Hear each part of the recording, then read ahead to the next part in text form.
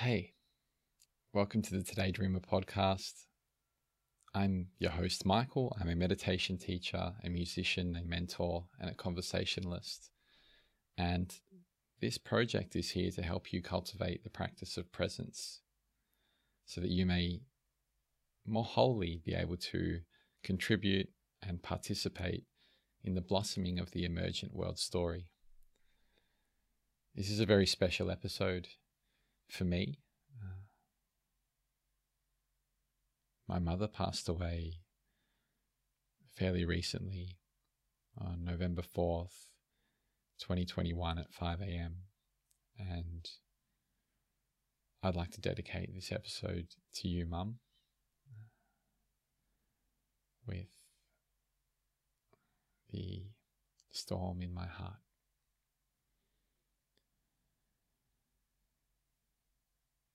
So this episode is with Stephen Jenkinson, and afterwards it left me with many questions, and I felt like some things felt confirmed, but also there was quite a bit worth exploring further. And it would be really nice if that was the case with you as well. So there's an encouragement to take your time with this one and really allow yourself to absorb it by kind of breathing into it nice and gently. So I've been thinking about, one of the things was this idea of the blossoming aspect of the intention of the show, the contribution towards blossoming. And I kind of was looking into the life cycle of plants, from seed to seedling, to the seedling with leaves, followed by a young tree, a growing tree, a mature tree, flowers, and then potentially fruit. And I came across this little piece on the internet saying that stress-induced flowering is one of the responses to stress and is the ultimate stress adaptation, because plants can survive as a species if they flower and produce seeds, even when they cannot survive as individuals under severe stress. And I'm not so sure survival is the focus here, but it was an interesting consideration. So I'm going to tell you a little bit about Stephen. I'm going to go through his bio with you before we take a kind of breath of presence and then move into things. Culture activist, worker, author Stephen teaches internationally and is the creator and principal instructor at the Orphan Wisdom School, co-founded with his wife Natalie Roy in 2010. They convene semi-annually in Deakin, Ontario, and in Northern Europe. He has a master's degree from Harvard in theology and the University of Toronto in social work. Apprenticed to a master storyteller when a young man, he's worked extensively with dying people and their families and is the former program director in a major Canadian hospital, former assistant professor in a prominent Canadian medical school. He's also a sculptor, traditional canoe builder, and his house won a Governor General's Award for architecture. Since co-founding the Nights of Grief and Mystery project with singer-songwriter Gregory Hoskins in 2015, he has toured this musical tent show revival storytelling ceremony of a show across North America, UK, Europe, Australia, and New Zealand. They released their Nights of Grief and Mystery album in 2017, and at the end of 2020 they released 2 new records, Dark Roads and Rough Gods, which will be creatively fusing into this episode. And another encouragement to just kind of let go into them would be something I would like to point towards. And also to, if you are interested in the work, to go for a further exploration after the episode. He's the author of A Generation's Worth, Spirit Work While the Crisis Reigns, Come of Age, The Case for Elderhood in a Time of Trouble, and the award-winning Die Wise, A Manifesto for Sanity and Soul. Homecoming, The Haiku Sessions, a live teaching from 2013, How It All Could Be, A Workbook for Dying People and Those Who Love Them, Angel and Executioner, Grief and the Love of Life, Money and the Soul's Desires, a meditation. Okay, so let's take a moment to just pause wherever you are. And just like we start every episode on this show, feel free to gently close your eyes or focus in on an object in the distance. And as slow as you may have ever done, see if you can take a gentle inhale through your nostrils.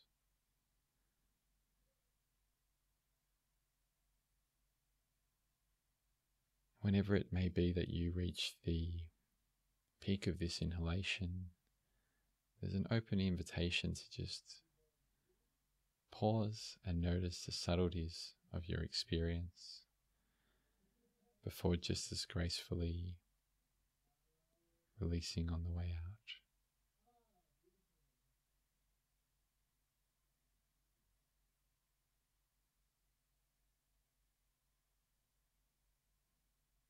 You might like to repeat this process as we enter the initial stages of the conversation.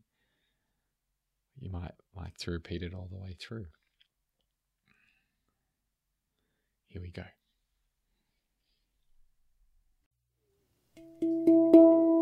We leave a hole when we come here. Then we leave a hole when we go. And then it happens again. And that's life. Now there at the beginning, it's all feminine. That's how wild it is. At first, every one of us is womankind. That's how life begins. For a second, before it breaks in two, it's one, the she of everything. Now, mankind's necessary, but we aren't inevitable, though. Something has to happen. Something has to change. Has to stop being what it was. If you're born a girl child, you've a rumor swirling that you had a home and you had belonging once. And there's proof there inside you, a rudiment of that old watery house there in your middle.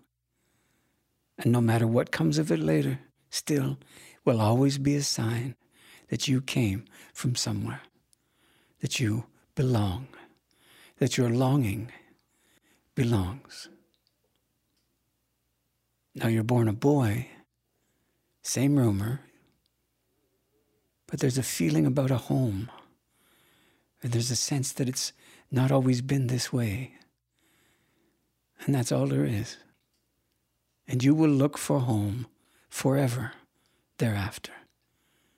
You may spend many of your days pleading for one woman at least to agree to be home.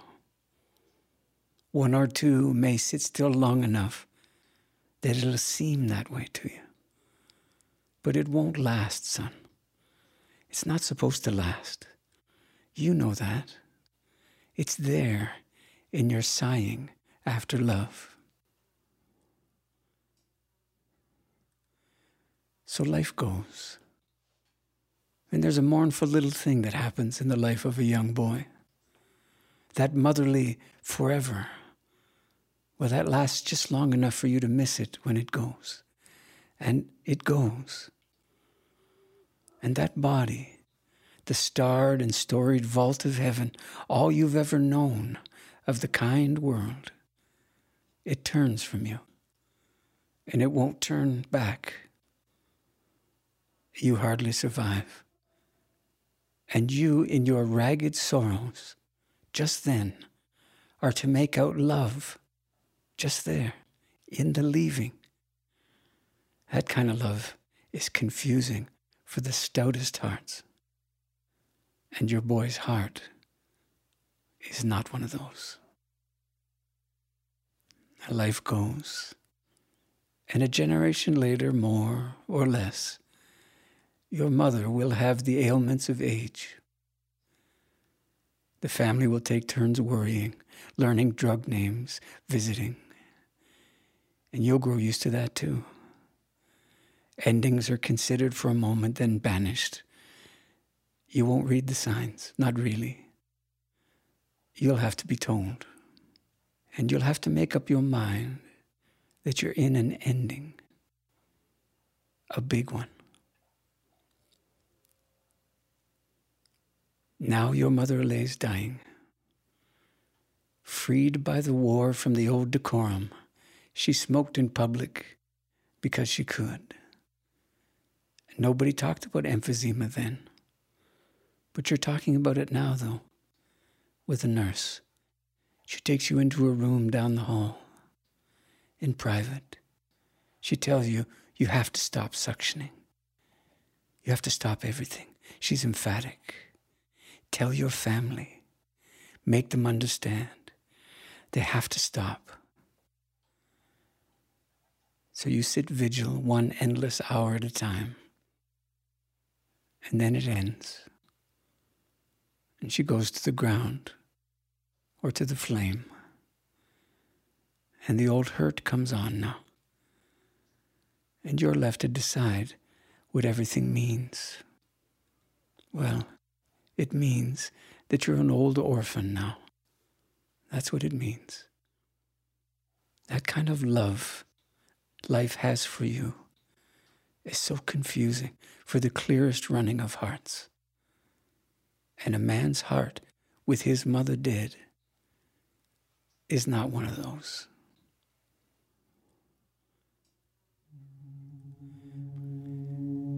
There is an electrical storm that breaks out in the mind when parents die. Be they gentle or gigantic in you, be they kind, carnivorous, cantankerous, catastrophic, or full of care. Whether some part of you flirts with relief at the thought of their death or is undone beyond surviving it, still, when it comes, it lets loose a gale of life so adamant, so unnerving. The storm might seize a man by his breath, by the short hairs on his neck, by his very words, and it may not move on. And for a few hours, maybe a day or two, maybe a fortnight, that man may be more alive than he knows how to be. And his old strategies for safeguarding the borders of himself, they're dust now, and no more.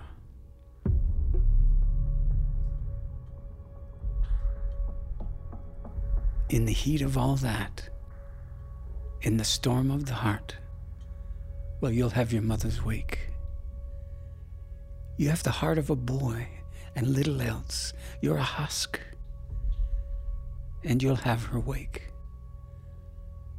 And there'll be the sleepwalk of stories and the I'm sorry for your loss and she's in a better place. But there, amongst the stories and the slow gin and the guests, there'll be the nurse that helped you more than you knew. Bring your mother across the line and see her down those long few days ago. You're a particular sort of man just now, an unguarded man. And she's seen so much of you, and she's a witness to that. So you'll fall to careful, whispered sorrows and thanks between you and stories from the long midnight wait and the vigil. And she is the truest woman that you've known just then. The only woman that you've been known by like that. And she knows that, or some of it. She can see something of you rise to her that you can't see and won't see. So the guests will leave to their lives and their ones and their twos, and she doesn't leave with them. You know next to nothing about the motherless magic of these days, but you know that she won't leave. You rise to put away the glasses, the bread, the wine, and there's the night there between you.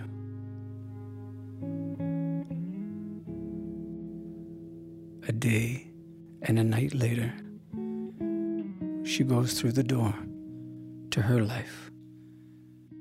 You won't see her again.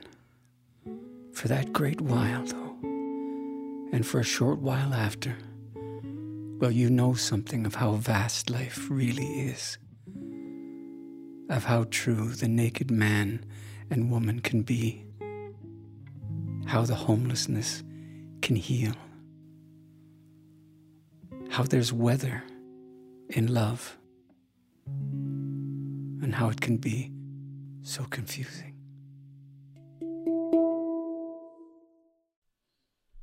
It's all right. Sure. Well, first of all, the circumstance you've described with your mom, it's hallowed ground, yeah? No matter how you feel about it.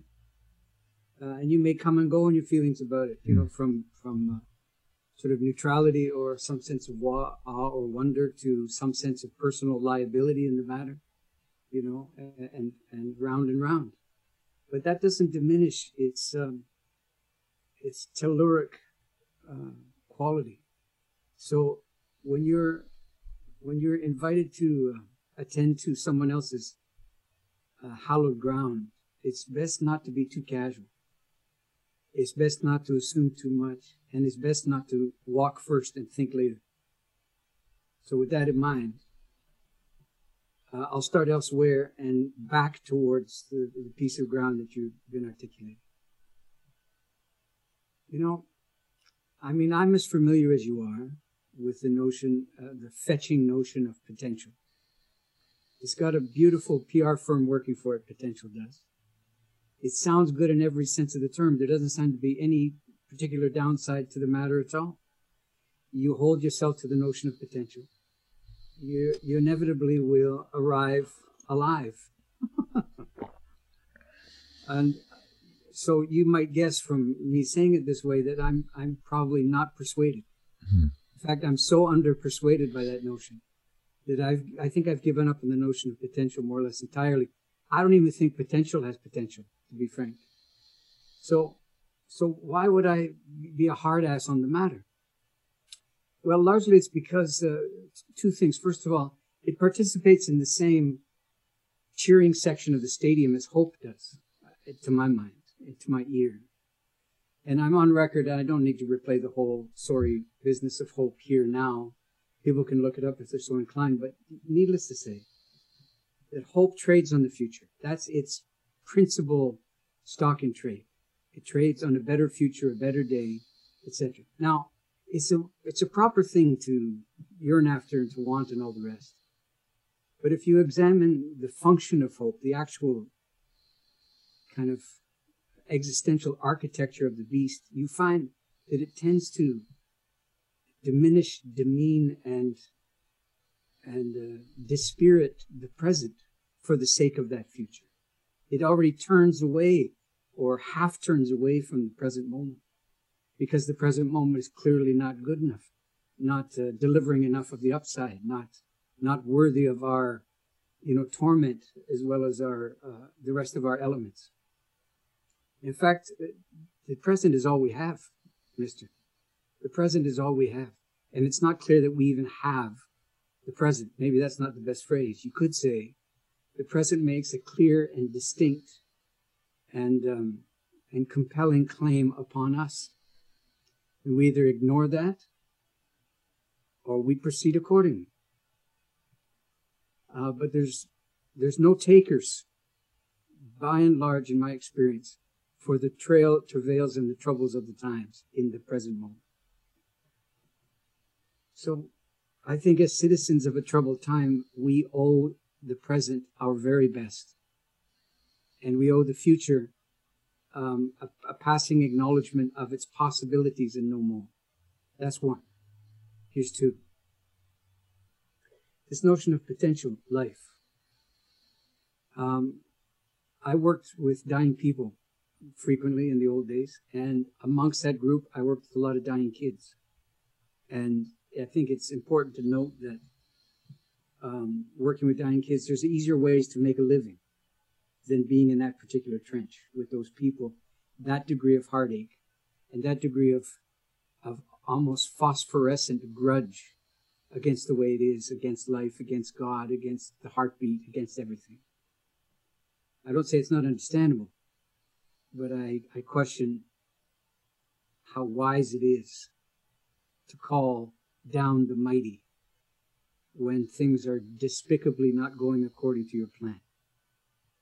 So I had to try to figure out what was mobilizing the parents of the dying kids most emphatically, that nobody seemed to be too alert to, that would admit to some kind of intervention on my part. And I think I found it. Now, there's more than what I found, but I certainly found this. And this you can take to the bank. The notion really was not that the child was dying. That was hard enough. The real grievance and grudge was they were dying at such a point and in such a circumstance that they wouldn't get to live a full life, i.e. that very potential you were talking about around the fire. So now, it's worthy of simply considering. Rather than having an opinion about it, you could think about it instead and give your opinion a rest. And here's how you could do so. Has a 7-year-old leukemia patient had a full life? By what measure? Oh, any measure you want to take off the shelf. So let's pick the obvious ones. Will the 7-year-old ever have kids? Apparently not. Would that be an indicator of a full life? Well, for some. Okay, so it's hit or miss on the full life spectrum. Anything else? Well, they won't hit puberty. Right, and everybody can't wait to hit puberty. And having done so, it's a laugh a minute, right? So there's that. Okay, what else? They look upon their parents as equals. What 7-year-old seeks after equality with their parents? They're not missing any of these things. They simply won't live them out. But the notion that they're being dealt a poor hand, or that they're being ripped off by eternity because they don't get to do everything. Whose notion is this? What kind of consumer galaxy does this come from? That the only justifiable, legitimate, and just encounter we have with life is the one where there's very few limits and frailties and endings. So I submit to you that a 7-year-old leukemia patient is capable of living a full life and I'll go on a limb here and be personal for a second, in a fashion that you have outlived yourself. But just by virtue of your age. Like me, you were trained out of the capacity to live a full life sometime during your encounters with puberty and deep socialization in the schoolyard and that sort of business. Right? You had to give up all that stuff, and you probably did so more or less gladly, because participation in the greater throng was worth giving up your capacity to live a full life and signing up for the grudge match called being all you want to be, or getting everything that you want. So a 7-year-old has no such capacity to turn on life that way, because they haven't been turned on by life by virtue of dying before the age of 8. So if this is true when you're 7, is it less true when you're 47? It's a good thing to wonder about. I mean, you're less capable of living a full life at 47. You need some serious reminding of the kind of nascent wisdom that was available to you. I shouldn't even call it wisdom, because it wasn't earned exactly.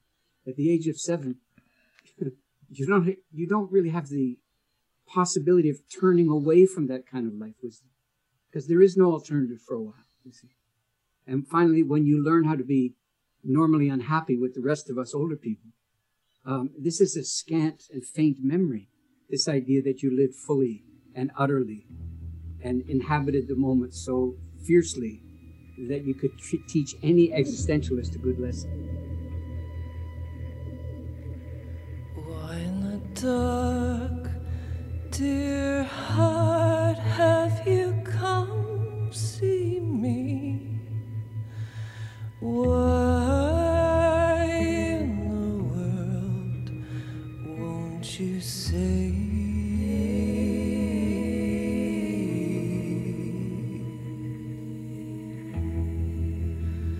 Why in the dark darkness do I see so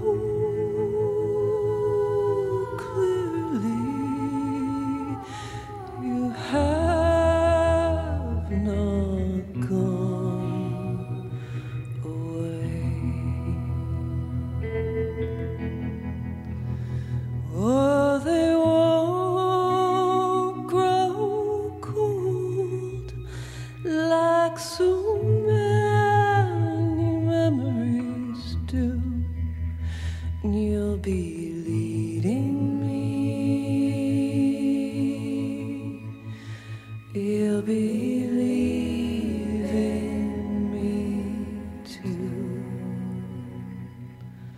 Somewhere, not something, not someone to have, to worry and cry them to stay.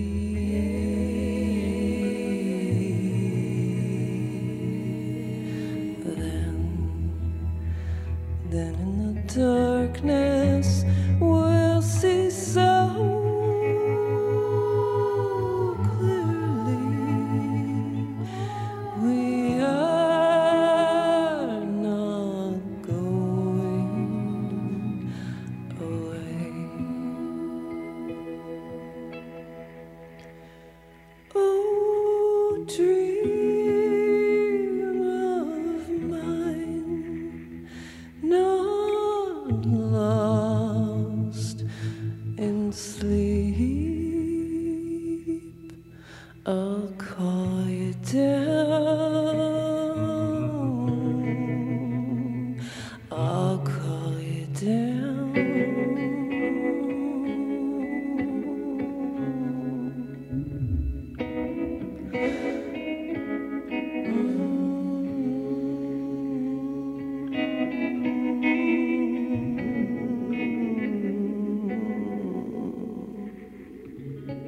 Yeah, I feel like the children have a lot of lessons to teach, and just kind of bearing witness to how everything unfolded with Mum around my son actually was quite difficult. I guess a question comes up around whether you've ever had to speak to children about another one's death and how you may have approached something like that. It's difficult to feel into whether you're doing things right or wrong as a parent.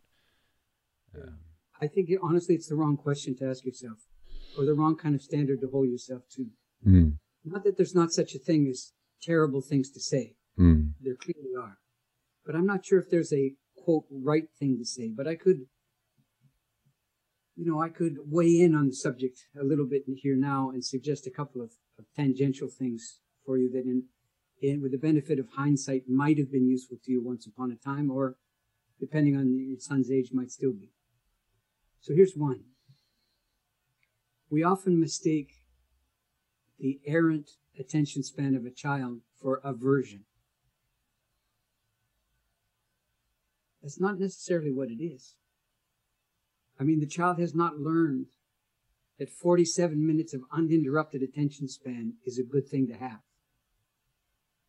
Right? They'll give you 18 seconds, depending on what the matter is at hand. They might give you, 43 seconds, but after that, you're just going to the hardware store for bread now. If you want them to be able to stay with you, you see. So if they're not staying with you when you're trying to talk about the death of another human, be they a child or a grandparent, whatever it is, you could easily be led down the garden path of thinking that you just haven't found the right thing to say. And when you do, they'll be all ears for the duration of your speech. So you can tell what I'm saying here. I'm saying that the child has no investment in these long-term elaborations. Right? They have no investment in talking about their feelings with the kind of elaboration of emotive field that you're looking for, that not very secretly you're depending on to persuade you that you're saying the right thing. After all, an encounter like this is not a place for you to feel a little bitter about yourself as a father. You may, and that'd be great. But you don't hold your child to ransom in order to make you feel more adequate. So for many adults, many kids do a good impersonation of a Rubik's Cube. All these constituent parts. And if you just flick them in the right way, you just move them just so, you're going to get the face of Jesus in the cube or whatever it is you're after. So here's what I'm saying. A kid's not a Rubik's Cube, obviously, nor is a kid a problem to solve. Yeah. So if the stance is you sit across from them trying to figure out how to best impart this information in such a way that's not traumatizing them, at the same time it grips them to their mighty core, yeah, you might be asking the wrong thing. Your whole game could be wrong. Why? Because it's not predicated on what the living life of a child requires. It's predicated on trying to feel that you're doing the right thing for that living life of that child. So if you cease and desist on the notion that a child is a problem to solve, the first thing you change is your seating arrangement. How so? Well, you don't sit across from them, making them the object of your inquiry, you see, and then testing them ongoingly with little litmus tests of sensibility for whether or not they're getting and understanding and tracking and following and indulging you and the rest. So what it's did, well, don't sit across from them anymore, to the point where you can't, from where you sit, you can't actually quite see them very clearly. And where would that be? Oh, something like 45 degrees off center from them. So they're looking across the front of you and you're looking across the front of them. And wherever those two gazes intersect, that's the focus of your attention, not the child, where the two gazes intersect, see? And in so doing, what you'll be able to do with great practice, I should say, is you'll be able to see perhaps not the child so much, but what the child sees. You mean see from their point of view? No, not exactly, because it's still the world. See, it's not them. You keep trying to slip that in, but it's not them that should be the focus of the encounter any longer. It should be the mystery. And the two of you should not be on opposite sides of the mystery. You should be gathered together in its name, you see. That's what you're there for. To pay more than lip service to the fact that stuff happens in this world that nobody really understands if they're telling the truth, especially grown-ups. So then how do you, I mean, it's a terrible word, I hate the word, but how do you model the notion that adults have as much obligation to submit to mystery and the inscrutable as kids do? But you do. You do. This is what kids need to learn more than anything else, is they can trust the ambivalence and uncertainty of grown-ups, because grown-ups have learned how to be properly ambivalent. But I haven't met many who know how. And so kids, properly so, they hold adult certainty and at the same time in some weird high esteem, but at a bit of a distance as well, because they're not inclined to imitate it. Not for a while. I mean, eventually we all learn how to talk that talk, but out of the gate, not so much. So in a nutshell, that's how you do it. What comes out of your mouth, well, I mean, you're going to have to live with it, right? Hopefully you've really thought about it and you've thought about the filters it passes through to get to your lips and what you're after, what your expectations are. See, but if you get 14 seconds on the finality of death with a 7 or a 10-year-old, that's pretty good for all concerned. They don't need more than 10 seconds of the finality of death. They don't need to be able to be engaged in, high emotive, rational conversation with you on the matter. I mean, you can't get many adults to do that with you. You certainly can't ask it of a minor, right? But what you can do is show them that while the mystery is concerning and confounding, it's not fear-inducing by nature. It's awe-inspiring instead. So you as a grown-up, or as a father in this case, have an obligation to practice awe with your kid looking on.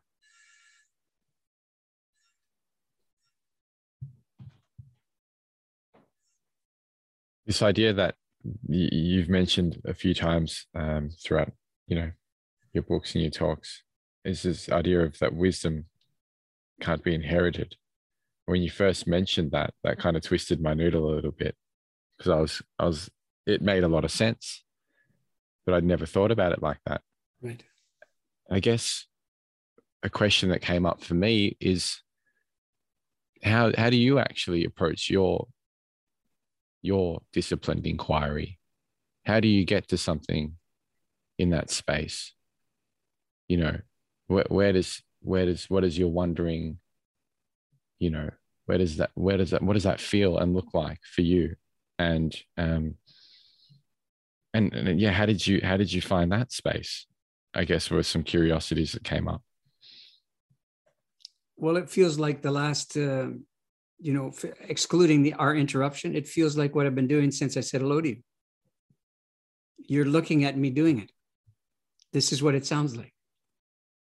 This is what the approach is. A disciplined inquiry animates the question with something more than a demand to know. What it animates it with is a proper and high regard for the rest of the story that's not become apparent or manifest. You're familiar with the piece I did with my band called Hippie Radio? Did you hear that? Mm-hmm. I think I heard that one. Yep. There it is. The whole thing's in there. Okay. The notion that there's a sound that a song makes after it's finished. Mm-hmm. And it's a strange idea. You have to listen for it. You can't go on to the next thing. Mm-hmm. You have to stay there. See?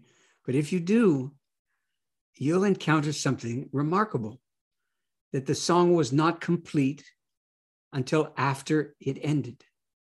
Its completion, if you will, is the silence that follows upon it and your willingness to abide by and in that silence.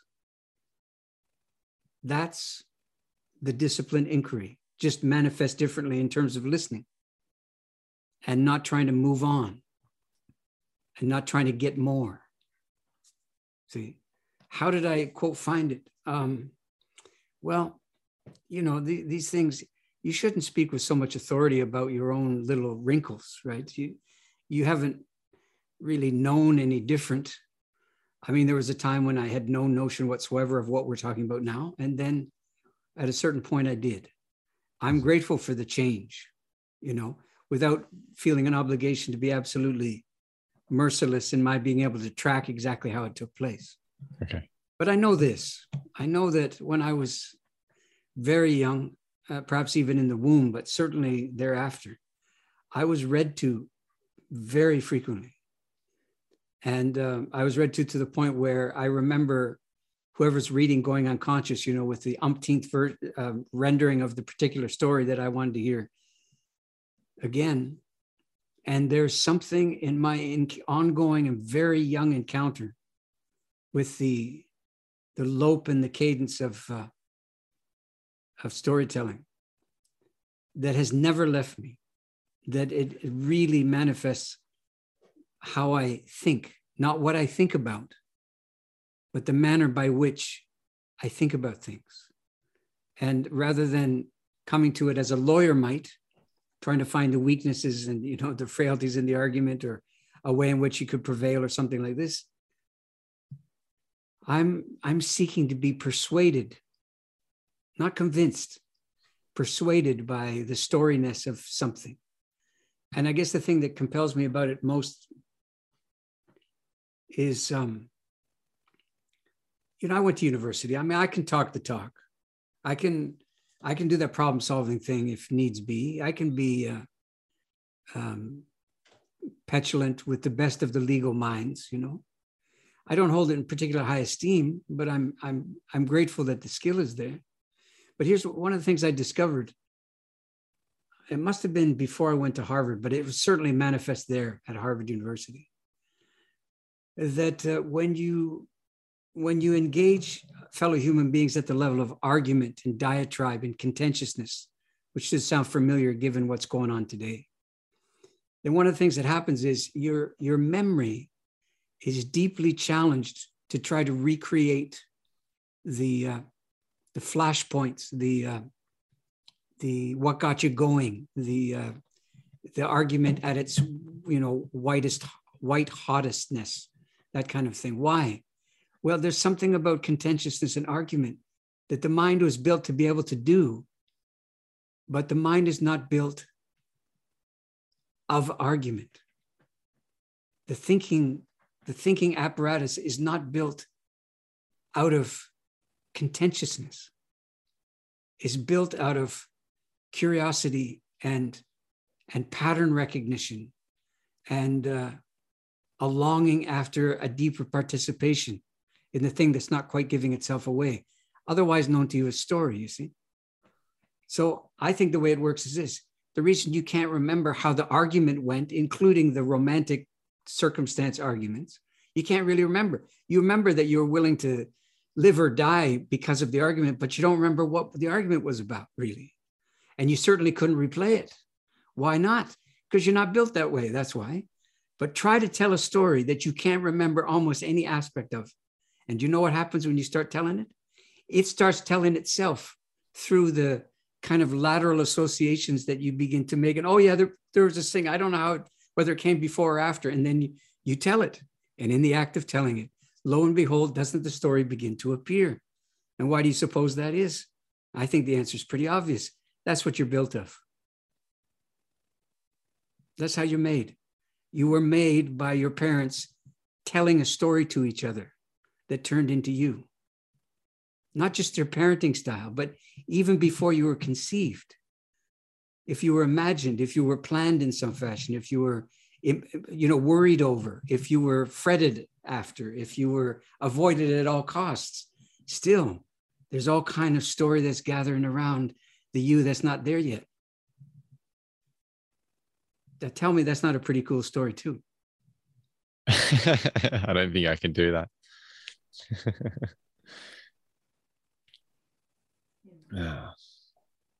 So is this kind of partly why the reason when you had your school that you would kind of, invite students to take note of things that were happening in the world around them? Is this are these like kind of noticings part of that kind of story forming process? Yes. Although I would put it a little more strongly than you did. I didn't advocate that they take note of the world around them. I would assume, given the fact that they're coming to a school that I'm doing, that they're probably already in that business. Mm-hmm. Because they couldn't really justify being in my school and do anything less than that. But what I did in particular was ask them to take note and keep track of what I called signs of the end times. And this is before the COVID thing. Sometimes you look really smart in hindsight, right? So that's what I did. And I wasn't, in using the term, I wasn't using it like a Fifth-day Adventist, a Pentecostal, or a born-again anything in particular. I was using it with an understanding that there are certain indicators of where you are in the likelihoods that surround you. You have no business being overly truant on the matter of where in the arc of your particular civilization you might be. It's important that you be alerted to the likelihoods. The fact that they don't come from central command, that it's not nailed to the sky for everybody to see, doesn't let you or me off the meat hook of being an ordinary civilian in a troubled time and assuming that obligation. And so one of the practices you can begin to cultivate is, rather than having feelings about this notion of end times, which I didn't invent the term, by the way, right? I'm just borrowing it. rather than having feelings about it, dread or relief or whatever it might be. I didn't say track your feelings about the end times. I said track the signs.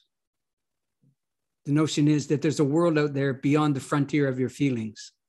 Go there.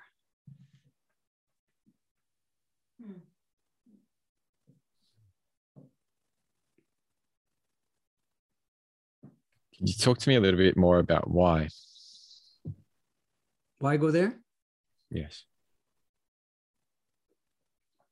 Well, I mean, your whole life has been lived in the presence of a civilization that has failed to do so in any kind of consistent way. So, my question is right back to you. How do you think it's working so far to work on the level of potential and be a better you and personal growth and development? And how's it working? Yeah. I don't need to make the case that it's not working. I don't have that obligation or responsibility. I'll put it to you another way. When I worked in the death trade, let's say at any given day, 500 people were diagnosed with thus and so in the greater metropolitan zone where I was working. And let's say of those people, 499 of them died on schedule, like within the reasonable expectation that they were provided when they were told the prognosis. Let me tell you what story gets told over and over and over again in the name of being helpful and supportive and positive. You know what I'm going to tell you. The story of that one person who didn't die on schedule. Now, I'm not saying there's no such thing as that one person. Of course there is. There's probably more than one, but you take the point I'm making here. So I reasoned it this way. I think my responsibility is to see to it that the stories of the 499 who died on schedule are told. And everybody else can hold tight to their bosom the story of the one who defied all the odds and is still alive. So along with this kind of suggestion or recommendation or kind of invitation to the students, were there other ways in which you kind of opened the door or the window, however you want to put it, to the ideas of, coming closer to the harsh realities that we're kind of embedded in and bringing them closer and feeling more deeply into them, or recognizing them with more kind of clear eyes, I guess? Mm-hmm. It's a good question. I don't think my principal obligation in the 10 years that I did the school, or when I do the school, and again, after 3 years interruption, starting, I think it's tonight. It's today, Wednesday or Tuesday? Today's Tuesday. A week tomorrow, the school starts again for the first time in several years, and I'm out of practice, but I'm not out of tune. So I'm very keen and ready. Able, we'll see, but certainly ready for it. So I didn't advocate getting close to the troubles of the times as a point of dogma. It's not an idea. What I did was I practiced doing so in front of them, with them, and to a certain degree, to them, at them, upon them. And then ultimately, arguments are futile in that matter. Recommendations are futile, but practice may not be. And then ultimately you have to leave the consequences of the practice that you demonstrate to the constituent neurological parts of the people you're dealing with, you're talking to, you feel an obligation to, as a result of them coming to your school. I never thought I had an obligation to reassure people that things are going to be okay if we just fill in the blank. I don't consider that to be adult behavior, to be honest. Mm-hmm. It's a kind of citizenship malpractice, I think. We're truly in the shit, man. If you don't start there, you haven't started. If you're running down the royal road to solutions, tech-abiding solutions for tech-driven problems, just to take the obvious, you can claim you're working on behalf of a better day, but I don't know how. You're a solution junkie. when your real Jones should be trouble, not beam me up, Scotty, not, here's a little song I wrote. You might like to play it note for note. Don't worry, be happy. But honestly, it takes a certain kind of grown-up stamina, doesn't it, to do what we're talking about now? Because isn't that true? Hasn't it been your experience that an awful lot of people want to be rewarded for taking it in the teeth in terms of how we're doing in the Western world? That people want a reassurance that there's an upside to doing so, and they want that reassurance to be there before they really submit themselves to the hard ass, sort of corroded steel edge of what we've done with the numerous possibilities that have been entrusted to us. I think the answer is yes.